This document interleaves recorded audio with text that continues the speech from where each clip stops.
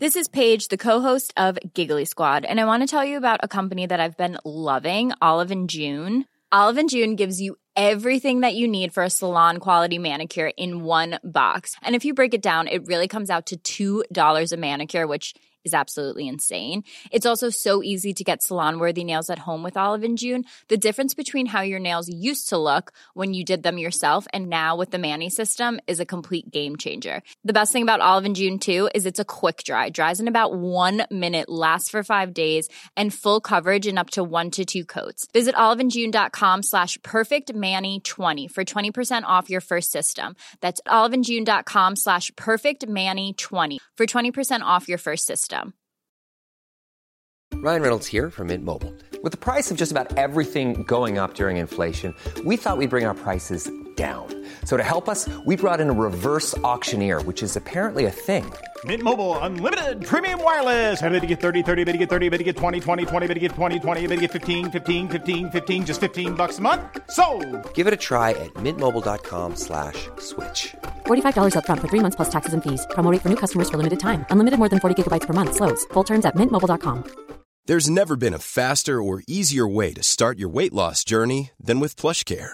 PlushCare accepts most insurance plans and gives you online access to board-certified physicians who can prescribe FDA-approved weight loss medications like Wegovy and Zepbound for those who qualify. Take charge of your health and speak with a board-certified physician about a weight loss plan that's right for you. Get started today at plushcare.com/weight-loss. That's plushcare.com/weight-loss. plushcare.com/weight-loss.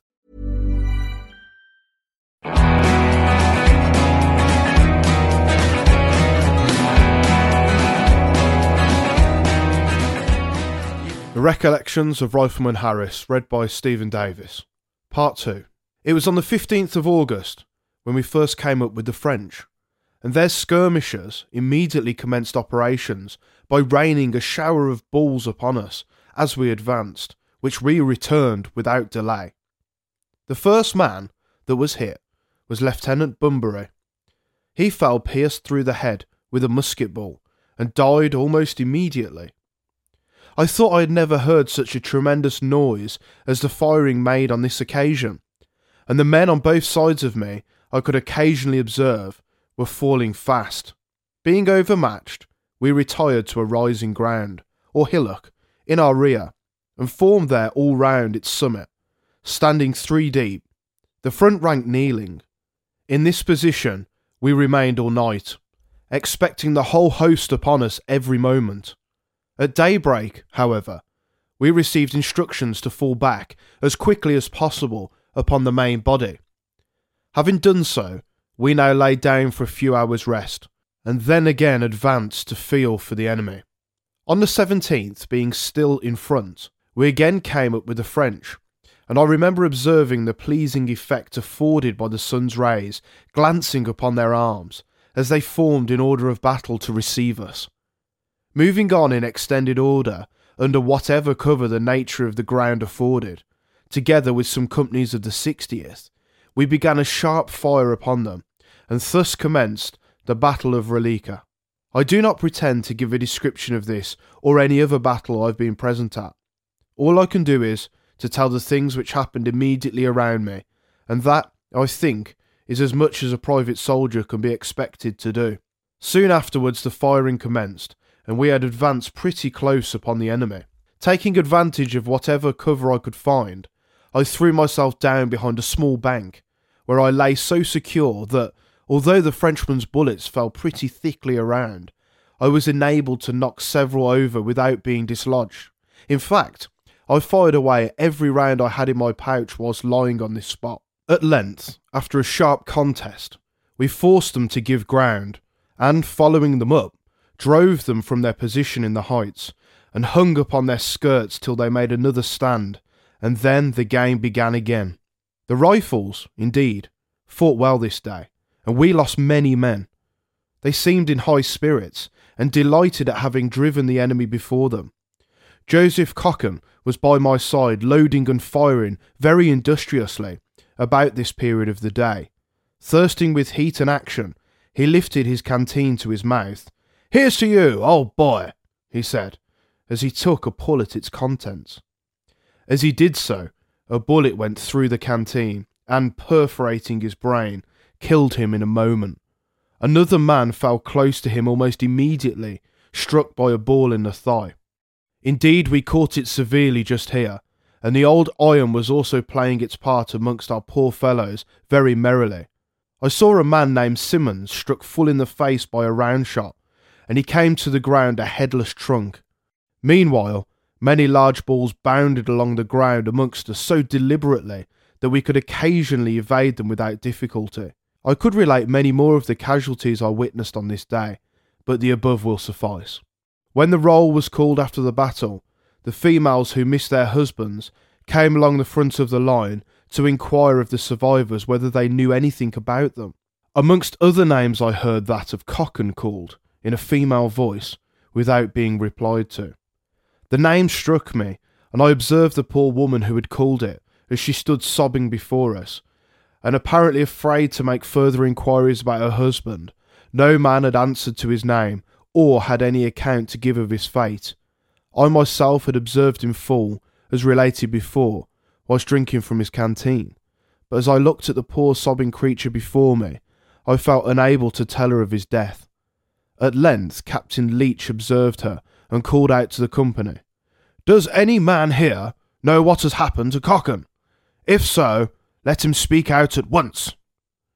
Upon this order, I immediately related what I had seen, and told the manner of his death. After a while, Mrs. Cocken appeared anxious to seek the spot where her husband fell, and in the hope of still finding him alive, asked me to accompany her over the field. She trusted, notwithstanding what I had told her, to find him yet alive. "Do you think you could find it?" said Captain Leach, upon being referred to. I told him I was sure I could, as I had remarked many objects whilst looking for cover during the skirmishing. "Go then," said the captain, "and show the poor woman the spot, as she seems so desirous of finding the body." I accordingly took my way over the ground we had fought upon, she following and sobbing after me, and quickly reaching the spot where her husband's body lay, pointed it out to her. She now soon discovered all her hopes were in vain. She embraced the stiffened corpse, and after rising and contemplating his disfigured face for some minutes, with hands clasped and tears streaming down her cheeks, she took a prayer book from her pocket, and kneeling down, repeated the service for the dead over the body.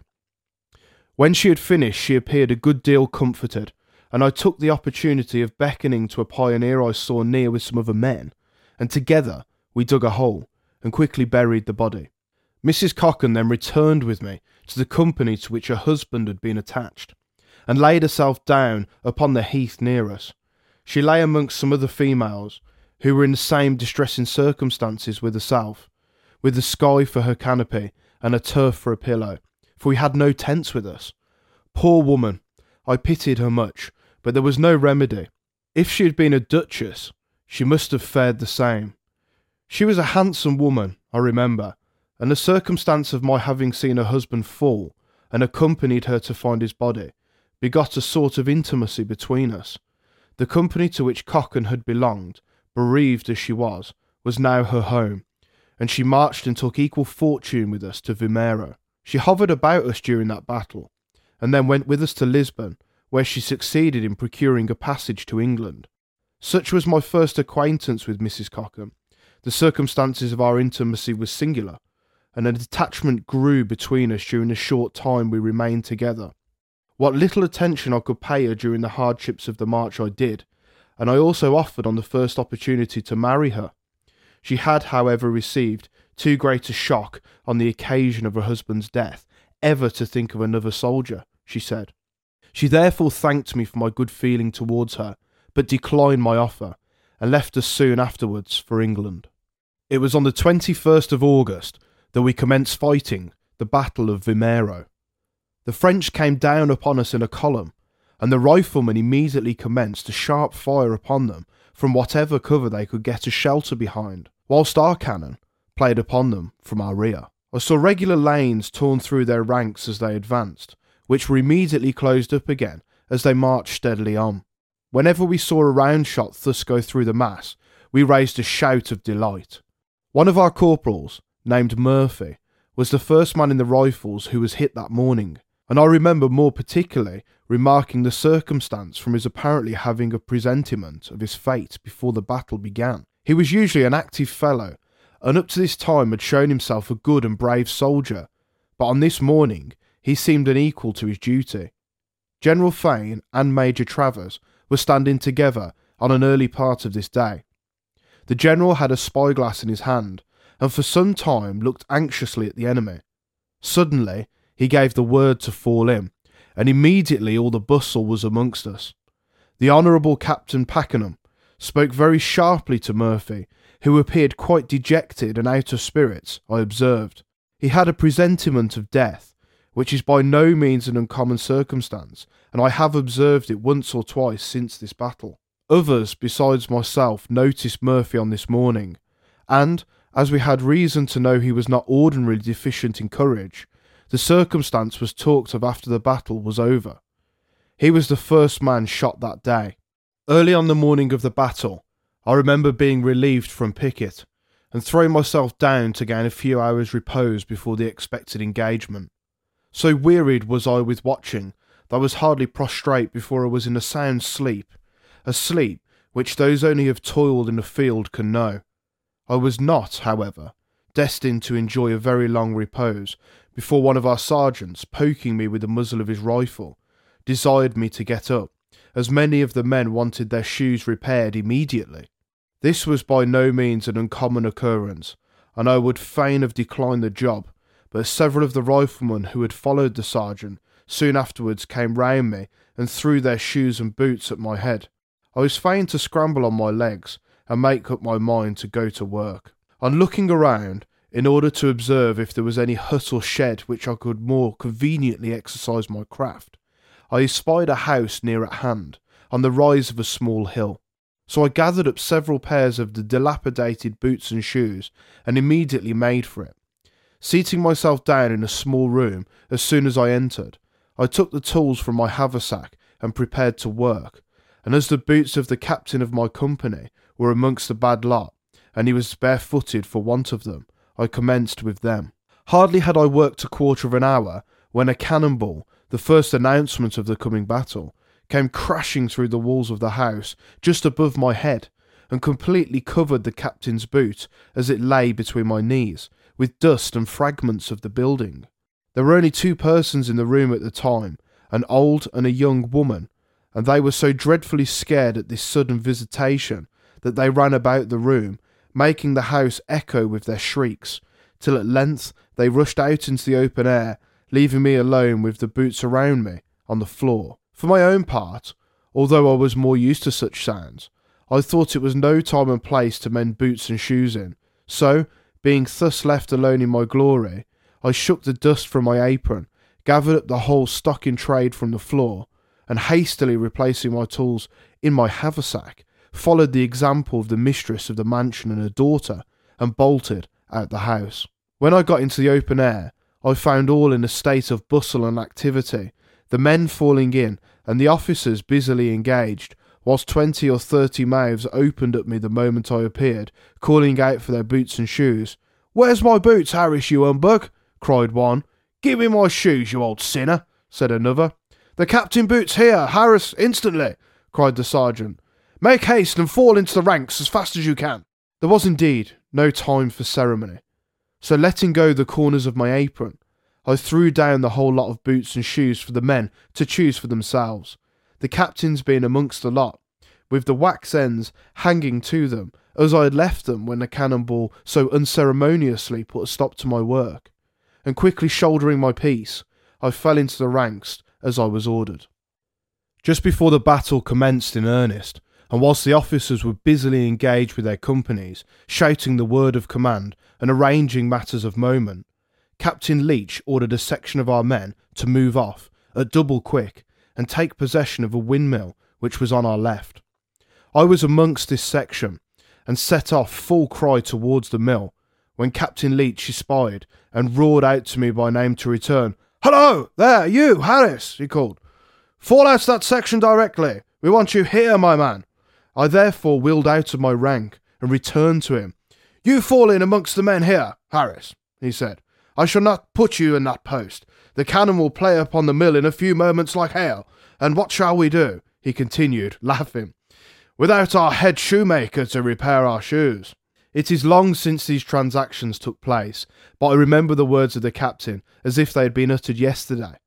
For that which was spoken in former years in the field has made a singular impression on my mind. As I looked about me, while standing and ranked, and just before the commencement of the battle, I thought it the most imposing sight the world could produce. Our lines glittering with bright arms, the stern features of the men as they stood with their eyes fixed, unalterably, upon the enemy, the proud colours of England floating over the heads of the different battalions, and in the dark cannon on the rising ground, and all in readiness to commence the awful work of death, with a noise that would deafen the whole multitude. Altogether, the sight had a singular and terrible effect upon the feelings of a youth who, a few short months before, had been a solitary shepherd upon the downs of Dorsetshire, and had never contemplated any other sort of life than the peaceful occupation of watching the innocent sheep as they fed upon the grassy turf. The first cannon shot I saw fired, I remember, was a miss. The artilleryman made a sad bungle, and the ball went wide of the mark. We were all looking anxiously to see the effect of this shot, and another of the gunners, a red-haired man, rushed at the fellow who had fired, and in the excitement of the moment knocked him head over heels with his fist. "Do you for a fool?" he said. "What sort of shot do you call that? Let me take the gun." He accordingly fired the next shot himself, and as soon as the gun was loaded, and so truly did he point it at the French column on the hillside, that we saw the fatal effect of the destructive missile by the lane it made and the confusion it caused. Our riflemen, who at the moment were amongst the guns, upon seeing this, set up a tremendous shout of delight, and the battle commencing immediately, we were all soon hard at work. I myself was very soon so hotly engaged, loading and firing away, enveloped in the smoke I created, and the cloud which hung about me from the continued fire of my comrades, that I could see nothing for a few minutes but the red flash of my own piece amongst the white vapour clinging to my very clothes. This has often seemed to me the greatest drawback upon our present system of fighting, for whilst in such state, on a calm day, until some friendly breeze of wind clears the space around, a soldier knows no more of his position and what is about to happen in his front, or what has happened, even amongst his own companions, than the very dead lying around. The rifles, as usual, were pretty busy in this battle. The French, in great numbers, came steadily down upon us, and we pelted away upon them like a shower of laden hail. Under any cover we could find, we lay, firing one moment, jumping up and running for it the next, and, when we could see before us, we observed the cannonballs making a lane through the enemy's columns as they advanced, huzzaing and shouting like madmen. Such is my remembrance of the commencement of the Battle of Vimeiro. The battle began on a fine bright day, and the sun played on the arms of the enemy's battalions as they came on, as if they had been tipped with gold. The battle soon became general, the smoke thickened around, and often I was obliged to stop firing, and dash it aside from my face, and try in vain to get a sight of what was going on, whilst groans and shouts, and a noise of cannon and musketry appeared almost to shake the very ground. It seemed hell upon earth, I thought. A man named John Lowe stood before me at this moment, and he turned round during a pause in our exertions and addressed me. "Harris, you humbug," he said. "You have got plenty of money about you, I know, for you are always staying about and picking up what you can find on the field. But I think this will be your last field day, old boy. A good many of us will catch it, I suspect, today." "You are right, Lowe," I said. "I have got 9 guineas in my pack, and if I am shot today, and you yourself escape, it's quite at your service. In the meantime, however, if you see any symptoms of my wishing to flinch in this business, I hope you will shoot me with your own hand." Lowe, as well as myself, survived this battle, and after it was over, whilst we sat down with our comrades and rested, amongst other matters talked over, Lowe told them of our conversation during the heat of the day and the money I had collected, and the rifles from that time had a great respect for me. It is, indeed, singular how a man loses or gains caste with his comrades from his behaviour, and how closely he is observed in the field. The officers, too, are commented upon and closely observed. The men are very proud of these who are brave in the field, and kind and considerate to the soldiers under them. An act of kindness done by an officer has often during the battle been the cause of his life being saved. Nay, whatever folks may say upon the matter, I know from experience that in our army the men like best to be officered by gentlemen, men whose education has rendered them more kind in manners than your coarse officer, sprung from obscure origin, and whose style is brutal and overbearing. My observation has often led me to remark amongst men that those whose birth and station might reasonably have made them fastidious under hardship and toil have generally borne their miseries without a murmur, whilst those whose previous life, one would have thought, might have better prepared them for the toils of war, have been the first to cry out and complain of their hard fate. And here let me bear testimony to the courage and endurance of that army under trials and hardships such as few armies, in any age, I should think, endured. I have seen officers and men hobbling forward, with tears in their eyes from the misery of long miles, empty stomachs and ragged backs, without even shoes or stockings on their bleeding feet, and it was not a little that would bring a tear into the eyes of a rifleman of the peninsula. Youths who had not long removed from their parents' home and care, officers and men, have borne hardships and privations such as, in our own peaceful days, we have little conception of, and yet these men, faint and weary with toil, would brighten up in a moment when the word ran amongst us that the enemy were at hand. I remember on the march from Salamanca seeing many men fail. Our marches were long, and the weekly ones were found out. It was then pretty much everyone for himself. Those whose strength began to fail looked neither to the right nor the left, but, with glassy eyes, they kept onward, staggering on as well as they could. When once down, it was sometimes not easy to get up again, and few were inclined to help their comrades when their own strength was but small. On this march, I myself, strong as I was, felt completely done up, and fell in the streets of a town called, I think, Zamora, where I lay, like one dead, for some time. It was just at the close of the Battle of Vimero. The dreadful turmoil and noise of the engagement had hardly subsided, and I began to look into the faces of the men close around me, to see who had escaped the dangers of the hour. 4 or 5 days back, I had done the same thing at Relica. One feels, indeed, a sort of curiosity to know, after such a scene, who is remaining alive amongst the companions endeared by good conduct, or disliked from bad character. During the hardships of the campaign, I saw that the ranks of the riflemen looked very thin. It seemed to me one half had gone down. We had 4 companies of the 95th, and were commanded that day by Major Travers. He was a man much liked by the men of the Rifles, and indeed deservedly beloved by all who knew him. He was a tight hand, but a soldier likes that better than a slovenly officer. I had observed him more than once during the day, spurring here and there, keeping the men well up, and apparently in the highest spirits. He could not have enjoyed himself more, I am sure, if he had been at a horse race, or following a good pack of hounds. The battle was just over. A flag of truce had come over from the French. General Kellerman, I think, brought it. We threw ourselves down where we were standing when the fire ceased. A Frenchman lay close beside me. He was dying, and called to me for water, which I understood him to require more from his manner than his words. He pointed to his mouth. I need not say that I got up and gave it him.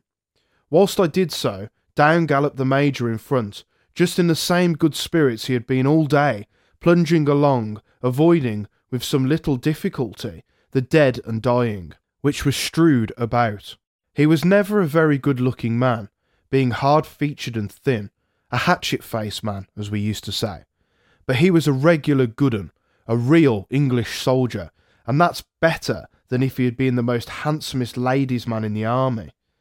The Major just now disclosed what none of us, I believe, knew before, namely, that his head was as bald as a coot's, and that he covered the nakedness of his knob, up to the present time, by a flowing caxon, which during the heat of the action had somehow been dislodged, and was lost. Yet was the Major riding hither and thither, digging the spurs into his horse's flanks, and just as busy as before the firing had ceased.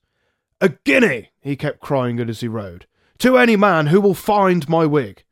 The men, I remember, notwithstanding the sight of the wounded and dead around them, burst into shouts of laughter at him as he went, and "A guinea to any man who will find my wig" was the saying amongst us long after that affair. Many a man has died in crossing a brook, it is said, who has escaped the broad waves of the Atlantic half a dozen times.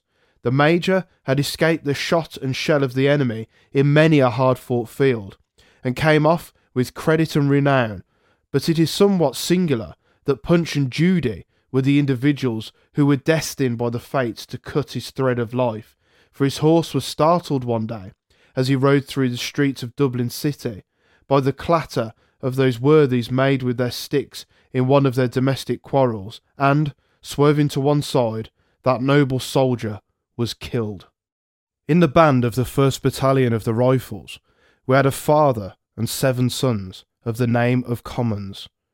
The elder son, who was called Fluellen, was the best musician of them all, and on the regiment going on service to Portugal, he was made bandmaster. Whilst fighting against Massena, Fluellen Commons, one night, took offence at a man named Cadogan, also belonging to our band, and, catching him at advantage, beat him so severely that he left him for dead. The transaction having been seen by some of the soldiery, Fluellen Common was fearful of the consequences, and, supposing he had committed murder, fled to Marshal Massena's army, where he was received kindly, and, in consequence of his musical knowledge, promoted to a good situation in the band of one of the French regiments. After a while, however, he made some mistake or other there, and, the French army being no safe place for him any longer, he once more changed service, and returned amongst his old companions, the Rifles, where he found, to his surprise, Cadogan in the ranks, sound and well again. This species of inconstancy not being approved of by our leaders, he was tried by court-martial and sentenced to be shot. 2 or 3 other men, who had also committed heavy crimes, were under orders at the same time, I recollect, to undergo the same punishment. Colonel Beckwith was at that time our lieutenant colonel, and having a great respect for Common's father, made application to the Duke of Wellington for a pardon for his son Fluellen.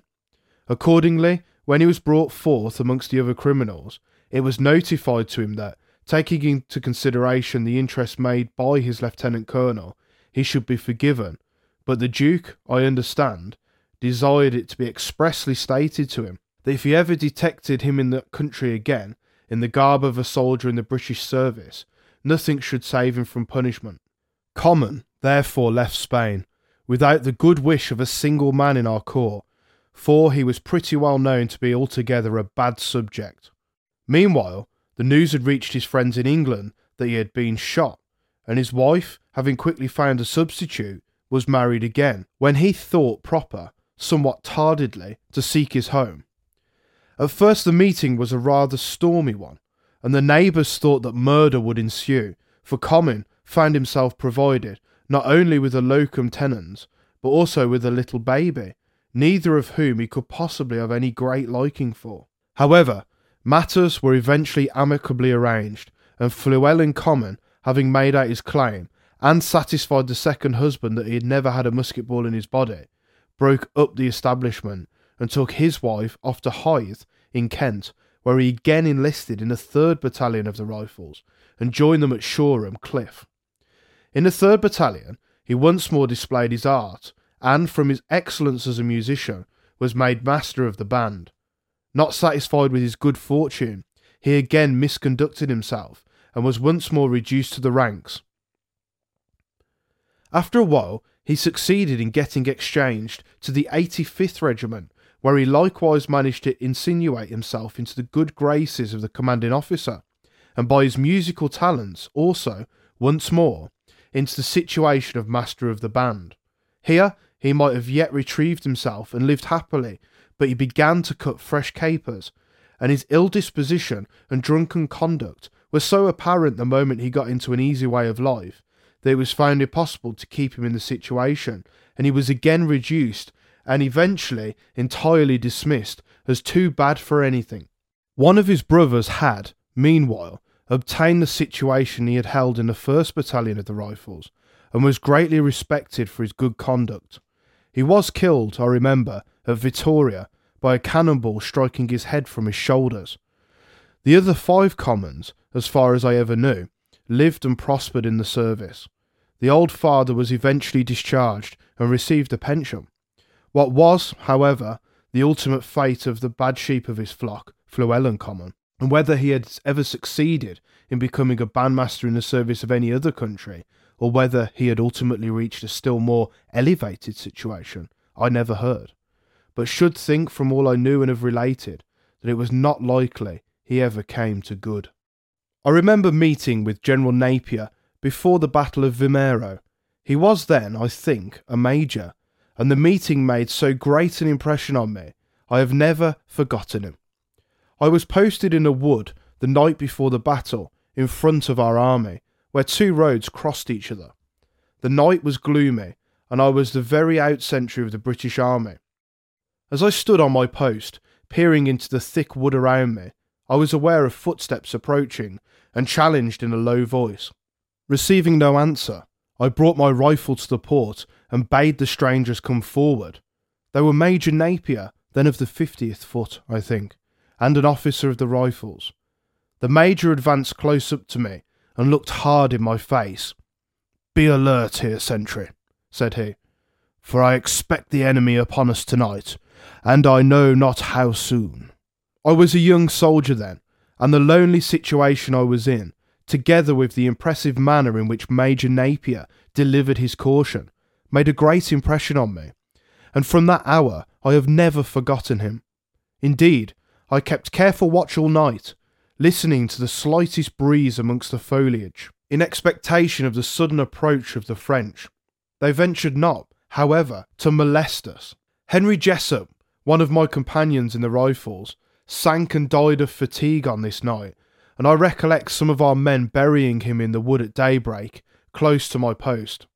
During the battle, next day, I remarked the gallant style in which the 50th, Major Napier's regiment, came to the charge. They dashed upon the enemy like a torrent breaking bounds, and the French, unable even to bear the sight of them, turned and fled. Methinks at this moment I can hear the cheer of the British soldiers in the charge, and the clatter of the Frenchmen's accoutrements as they turned in an instant and went off, hard as they could run for it. I remember too, our feeling towards the enemy on that occasion was the north side of friendly, for they had been firing upon us rifles very sharply, greatly outnumbering our skirmishers, and appearing inclined to drive us off the face of the earth. Their lights and grenadiers, I, for the first time, particularly remarked on that day. The grenadiers, the 70th I think, our men seemed to know well. They were all fine-looking young men, wearing red shoulder knots and tremendous-looking moustaches. As they came swarming upon us, they rained a perfect shower of balls, which we returned quite as sharply. Whenever one of them was knocked over, our men called out, "There goes another of Boney's Invincibles!" In the main body, immediately in our rear, were the 2nd Battalion 52nd, the 50th, the 2nd Battalion 43rd, and a German corps, whose number I do not remember, besides several other regiments. The whole line seemed annoyed and angered at seeing the Rifles outnumbered by the Invincibles, and as we fell back, firing and retiring, galling them handsomely as we did, so the men cried out, as if it were with one voice, to charge. "Down them!" they roared. "Charge! Charge!" General Fane, however, restrained their impetuosity. He desired them to stand fast and keep their ground. "Don't be too eager, men," he said, as coolly as if they were on a drill parade in England. "I don't want you to advance just yet.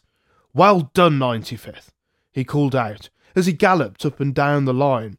Well done, 43rd, 52nd, and well done all. I'll not forget, if I live, to report your conduct today.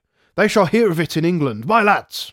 A man named Brotherwood of the 95th at this moment rushed up to the general and presented him with a green feather, which he had torn out of the cap of a French light infantry soldier he had killed. "God bless you, General," he said. "Wear this for the sake of the 95th. I saw the general take the feather and stick it in his cocked hat. The next minute he gave the word to charge, and down came the whole line through a tremendous fire of cannon and musketry, and dreadful was the slaughter as they rushed onwards. And they came up with us. We sprang to our feet, gave one hearty cheer, and charged along with them, treading over our own dead and wounded who lay in the front. The 50th were next to us as we went, and I recollect, as I said, the firmness of that regiment in the charge. They appeared like a wall of iron. The enemy turned and fled, the cavalry dashing upon them as they went off. After the day's work was over, while strolling about the field, just upon the spot where this charge had taken place, I remarked a soldier of the 43rd and a French grenadier, both dead, and lying close together. They had apparently killed each other at the same moment, for both weapons remained in the bodies of the slain. Brotherwood was lying next me during a part of this day. He was a Leicestershire man, and was killed afterwards by a cannonball at Vittoria. I remember his death more particularly from the circumstance of that very ball killing 3 of the company at the same moment, Lieutenant Hopwood, Patrick Mahone, and himself. Brotherwood was amongst the skirmishers with me on this day. He was always a lively fellow, but rather irritable in disposition. Just as the French went to the right about, I remember he'd shout at them furiously, and, all his bullets being gone, he grabbed a razor from his haversack, rammed it down and fired it after them. During this day, I myself narrowly escaped being killed by our own dragoons, for somehow or other, in the confusion, I fell whilst they were charging, and the whole squadron, thundering past, just missed me. As I lay amongst the dead and wounded, tired and overweighted with my knapsack and all my shoemaking implements, I lay where I had fallen for a short time, and watched the cavalry as they gained the enemy. I observed a fine, gallant-looking officer leading them on the charge. He was a brave fellow, and bore himself like a hero. With his sword waving in the air, he cheered the men on as he went dashing upon the enemy, and hewing and slashing at them in tremendous style. I watched for him as the dragoons came off after that charge, but saw him no more. He had fallen. Fine fellow. His conduct indeed made an impression upon me that I shall never forget, and I was told afterwards that he was a brother of Sir John Eustace. A French soldier was lying beside me at this time. He was badly wounded, and hearing him moan as he lay, after I had done looking at the cavalry, I turned my attention to him, and, getting up, lifted his head and poured some water into his mouth. He was dying fast, but he thanked me in a foreign language, which, although I did not exactly understand, I could easily make out by the look he gave me. Mullins, of the Rifles, who stepped up whilst I supported his head, took me for a fool for my pains. "Better knock out his brains, Harris," said he. "He has done us mischief enough. I'll be bound for it today." After the battle, I strolled about the field, in order to see if there was anything to be found worth picking up amongst the dead. The first thing I saw was a 3-pronged silver fork, which, as it lay by itself, had most likely been dropped by some person who had been on the lookout before me. A little further on, I saw a French soldier sitting against a small rise in the ground or bank. He was wounded in the throat and appeared very faint, the bosom of his coat being saturated with blood which had flowed down. By his side lay his cap, and close to that was a bundle containing a quantity of gold and silver crosses, which I concluded he had plundered from some convent or church. He looked the picture of a sacrilegious thief, dying hopelessly and overtaken by divine wrath. I kicked over his cap, which was also full of plunder, but I declined taking anything from him. I felt fearful of incurring the wrath of heaven for the like offence, so I left him and passed on. A little further off lay an officer of the 50th Regiment. I knew him by sight and recognised him as he lay. He was quite dead, and lying on his back. He had been plundered, and his clothes were torn open. 3 bullet holes were close together in the pit of his stomach. Beside him lay an empty pocketbook, and his epaulet had been pulled from his shoulder. I had moved on but a few paces, when I recollected that perhaps the officer's shoes might serve me, my own being considerably the worse for wear, so I returned again, went back, pulled one of his shoes off, and knelt down on one knee to try it on.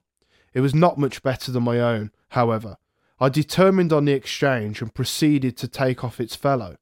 As I did so, I was startled by the sharp report of a firelock, and at the same moment a bullet whistled close by my head.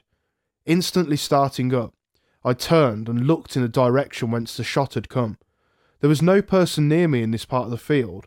The dead and the dying lay thickly all around, but nothing else could I see. I looked to the priming of my rifle, and again turned to the dead officer of the 50th. It was evident that some plundering scoundrel had taken a shot at me, and the fact of his doing so proclaimed him one of the enemy. To distinguish him amongst the bodies strewn about was impossible. Perhaps he might himself be one of the wounded. Hardly had I effected the exchange, put on the dead officer's shoes and resumed my rifle, when another shot took place, and a second ball whistled past me. This time I was ready, and turning quickly, I saw my man. He was just about to squat down behind a small mound, about 20 paces from me. I took a haphazard shot at him, and instantly knocked him over. I immediately ran up to him. He had fallen on his face, and I heaved him over on his back, bestrode his body, and drew my sword bayonet. There was, however, no occasion for the precaution, as he was even then in the agonies of death. It was a relief to me to find that I had not been mistaken. He was a French light infantryman, and I therefore took it quite in the way of business. He had attempted my life, and lost his own. It was the fortune of war. So, stooping down with my sword, I cut the green string that sustained his calabash, and I took a hearty pull to quench my thirst.